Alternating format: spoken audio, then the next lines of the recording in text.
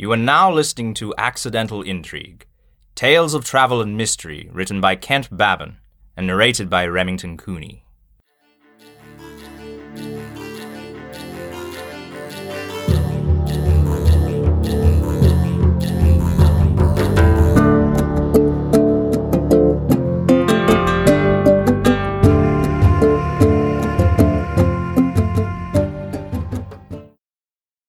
Episode 10. An Endgame in Karakalpakstan. Part 2. Autumn 2012. Ivanov and Amir stared at each other from across the marble chessboard. The last time they had squared off was in 1991, just prior to the event that had changed both their lives. They were seated on the ground floor of the famed Nukus Museum of Art. A call had been made to close the museum off to the public, while the two men rekindled a rivalry that spanned at least 50 matches. Volker had ensured that neither man could remember who had won more often. "Do you remember our first match?" "In Belgrade, if I'm not mistaken." Ivanov nodded. 1983, after the assassination of the Turkish ambassador. We were sent there on a KGB fact-finding mission. "As I recall, you wouldn't keep your mouth shut about how great you were at chess.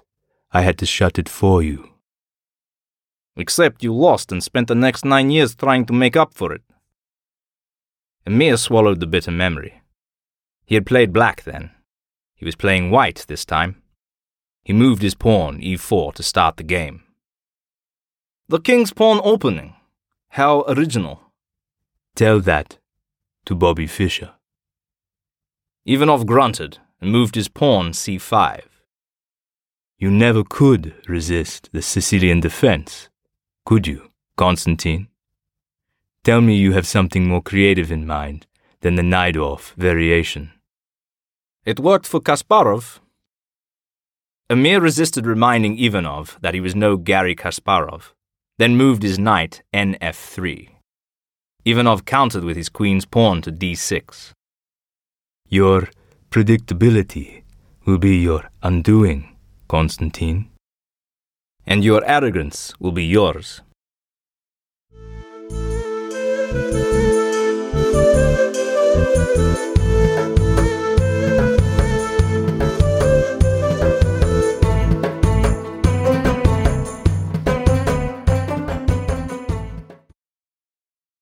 Despite the late autumn chill, the temperature in Nukus had risen considerably after the two men had agreed to play chess for the future of Central Asia. If Ivanov won, Amir agreed to be arrested on charges of espionage against the Uzbek state. If Amir won, Ivanov would help Amir stage a coup d'etat in Tajikistan.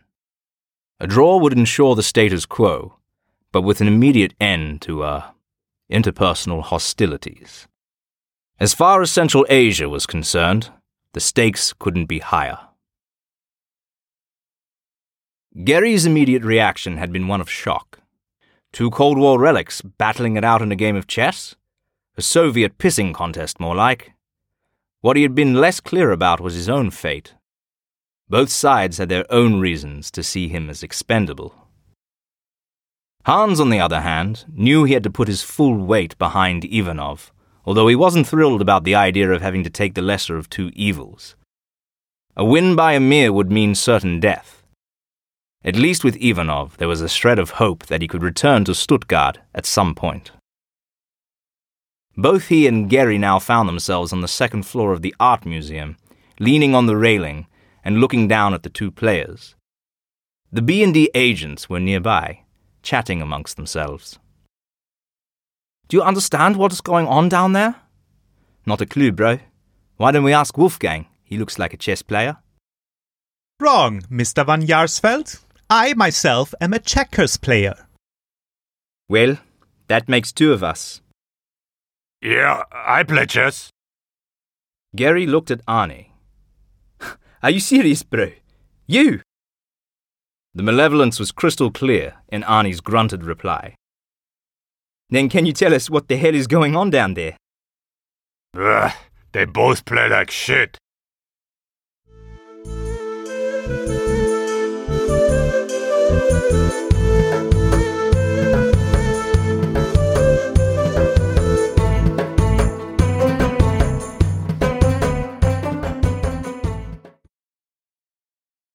A more eloquent observer would have noted that Ivanov had butchered his Sicilian defense and was now doing damage control, all while trying to make it look like he had everything in hand. Emir, for his part, had missed 2 chances to force his opponent into giving up his queen. "You remind me of that traitor, Osip Bernstein, playing chess for your life." "You're right, Constantine. I am playing for my life. But, if you remember, Osip won his match." Osip Bernstein was somewhat of a legend in chess circles.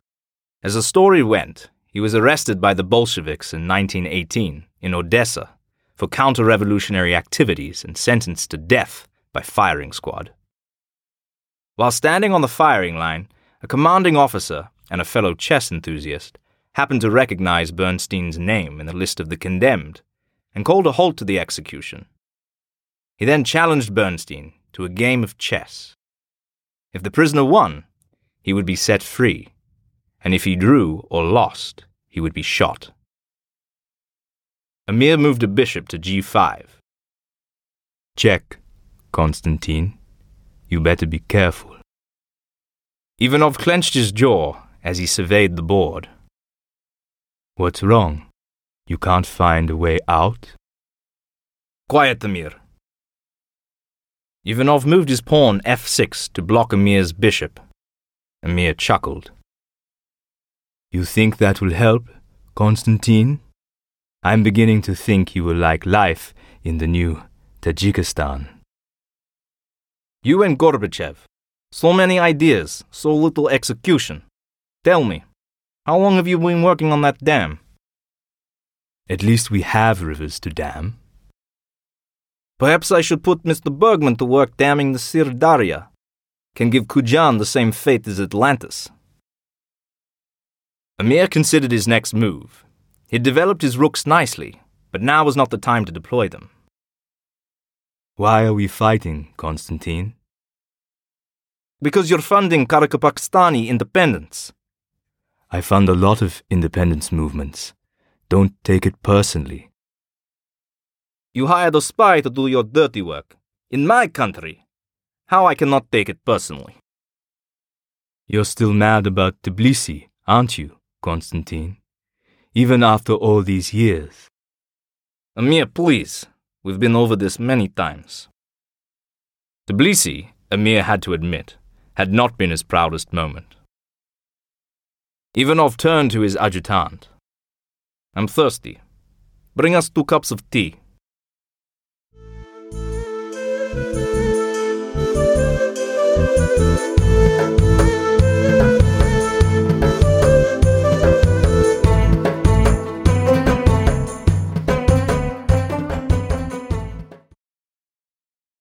Out of the corner of his eye, Gary saw the B&D agents wander off. He looked at Hans. The German seemed mesmerized by what was going on down below. His father's voice echoed in his mind's ear. "Whatever those snakes are up to, son, you best go and find out. It's true what they say, yeah? You can't ever trust a German spook to make your breakfast. Why on earth would you trust these 2 snakes?" Heeding his father's advice, he crept slowly in the direction of the B&D snakes, so as not to disturb Hans. He found them in a small break room near the toilet. Arnie was mixing 2 clear liquids together. 2 empty teacups sat next to an electric kettle. "What the hell are you up to?" Wolfgang turned in surprise. Did no one ever teach you to keep your nose out of things that don't concern you? Gary ignored this. "I tell you what it looks like, yeah? It looks like you 2 want to poison one of those bastards, and I'll bet it's Emir." Wrong again, Mr. Van Jaarsveld. "You mean to tell me that you're going to poison Ivanov? What the hell did he do to you?" Colonel Ivanov knows too much. It's time we put him to bed. Jesus Christ, you 2. You can't just assassinate him in his own country. Wrong. We can and we will. I should add that we will not hesitate to take care of anyone that gets in our way. Is that a threat? You tell us, Herr van Jaarsveld. Gary turned and walked quickly back to where Hans was standing. He tapped the German on the shoulder. My God, you scared me. Listen up, yeah? Your two B&D friends are going to kill Ivanov. What are you talking about? They are friends with Colonel Ivanov. That's what I thought. But those snakes have other ideas. Then we must stop them. If Ivanov dies, I'll never get back to Stuttgart. They walked back to the break room. Tea had been poured, and now Arnie was using an eyedropper to dose the teacups with the clear liquid. What are you doing? You can't kill Colonel Ivanov. Wolfgang turned his gaze to Gary. Now look what you've done. Hey, don't look at me. It's you two snakes that are causing the problems. You must kill Amir. He is the dangerous one. What would you know about danger, Herr Bergmann? I know that the last few months have been like walking a tightrope between two very tall buildings. I wasn't made for this business. I'm just a hydroelectric engineer. Wolfgang considered this. You make a persuasive case, Herr Bergmann. I do? He does? Think about it, Arne. Amir isn't on our side. In fact, he already thinks we are on the Colonel's side. So, if he wins, where does that leave us? Yes, exactly. It is better for all of us if Amir dies. Speak for yourself, yeah? Ivanov will turn me into biltong if he gets the chance. We can manage the Colonel, Mr. van Jaarsveld. In any case, it's 3 against 1. Is the cup ready, Arne? Ja, Wolfgang. Wolfgang picked up the tray. Good. Hans, will you do the honors?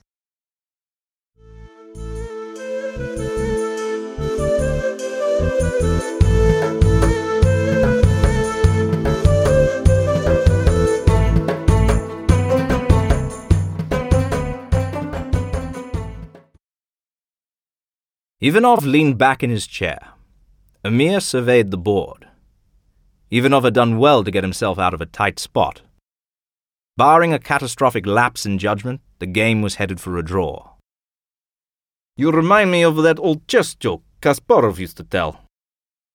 Amir waited. He'd heard the joke 1,000 times.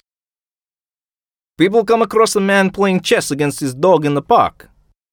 What a clever dog, they say. But the man does not agree. No, he isn't that clever. I'm leading by 3 games to 1. You were always too confident, Konstantin. You know the game is lost, but still you talk. Amir, please, don't say hop before you jump. Their attention was distracted by Hans making his way towards them. Hello, Hans. Yeah, hi, Amir. Hans set the tray down and handed each man his teacup. Thank you, Mr. Bergman. Both men put sugar cubes in their teacups before taking a sip. Your move, Konstantin. Ivanov tugged at his collar. Yes, 1 minute. I... Konstantin? Amir turned to look at Hans. What have you done, Hans? Ivanov's bulging eyes were now staring at Hans. I don't know. It was meant for you. Oh, what have I done? Hans knew his life as he knew it was over the moment Ivanov's head hit the table. He'd been tricked, and now he was going to pay the price for it. Within moments, a swarm of security service personnel had him in handcuffs and were guiding him out of the museum. In one final moment of panic, he looked up to where Gary was standing and shouted, "Can you please tell my mother that I love her?"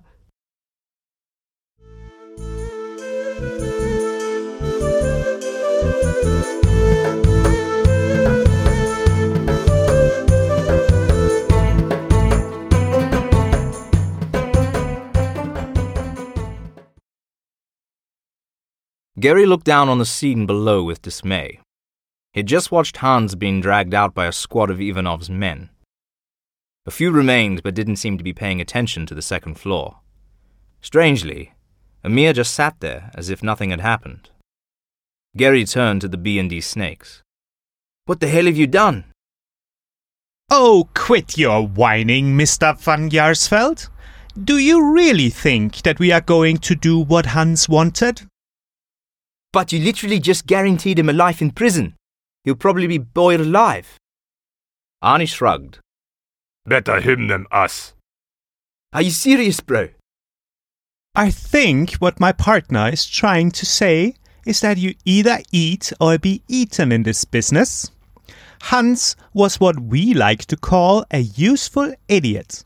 Useful idiots have been sacrificing themselves for the greater good throughout history. Bloody hell. So this is what real espionage looks like, huh? Mm-hmm. It's not for the weak. A commotion down below grabbed their attention. Well then, that looks like our cue to leave. Are you coming with us, Mr. van Jaarsveld? Or have you not yet grown out of your diapers?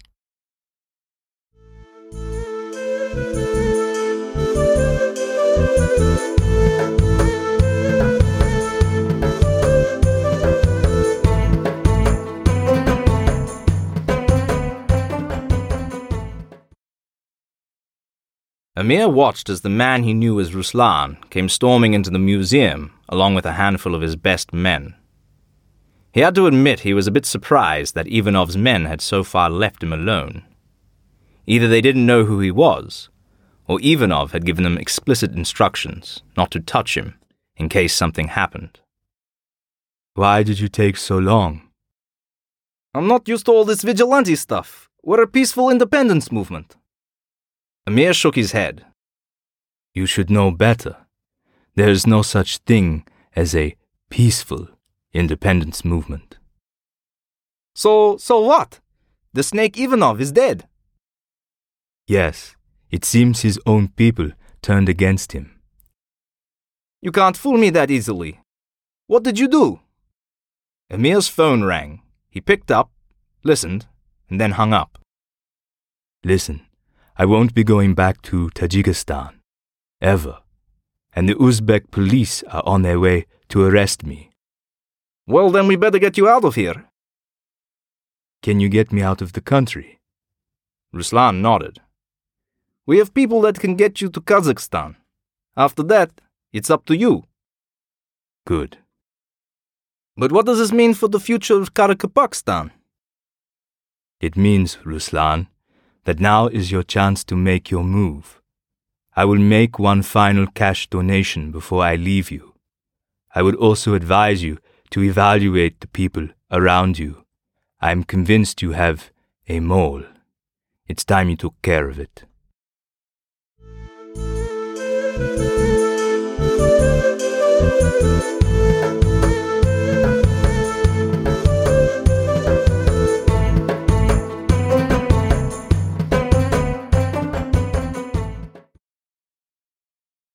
As it turned out, the B&D snakes knew exactly how to get out of the art museum undetected. They also had a car waiting for them in the alleyway. Gary was beginning to understand that he could learn a few things from these two snakes. Arnie drove cautiously through the city, not wanting to draw any attention. The immediate area around the museum was now swarming with police. Their destination was an old military airstrip, a short drive from Nukus, where a private jet was waiting for them. They screeched to a halt next to the stairs. Not 10 seconds after they had taken their seats, the door was closed, and they were taxiing into position for takeoff. When they were airborne and had cleared Uzbek airspace, Gary finally had a chance to catch his breath. Can I ask you a question? Wolfgang nodded. Who the hell are you guys, really? All in good time, Mr. van Jaarsveld. But first, we need you to give us a bit of a hand. You need my help? Doing what exactly? Wolfgang stared out the window at the Caspian Sea below. Have you ever been to Montenegro?